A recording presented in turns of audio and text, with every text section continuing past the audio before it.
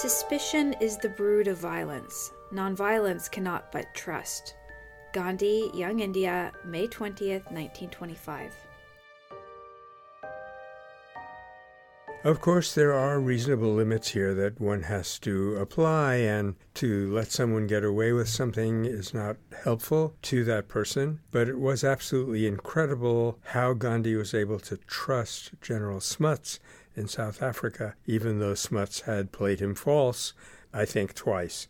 Because in the end, General Smuts actually became his friend and had a great deal of respect for him. And that shows you how sometimes these counterintuitive things, this kind of outreach and trust and love and support that Gandhi was capable of, is once again actually the pragmatic and more effective way to go.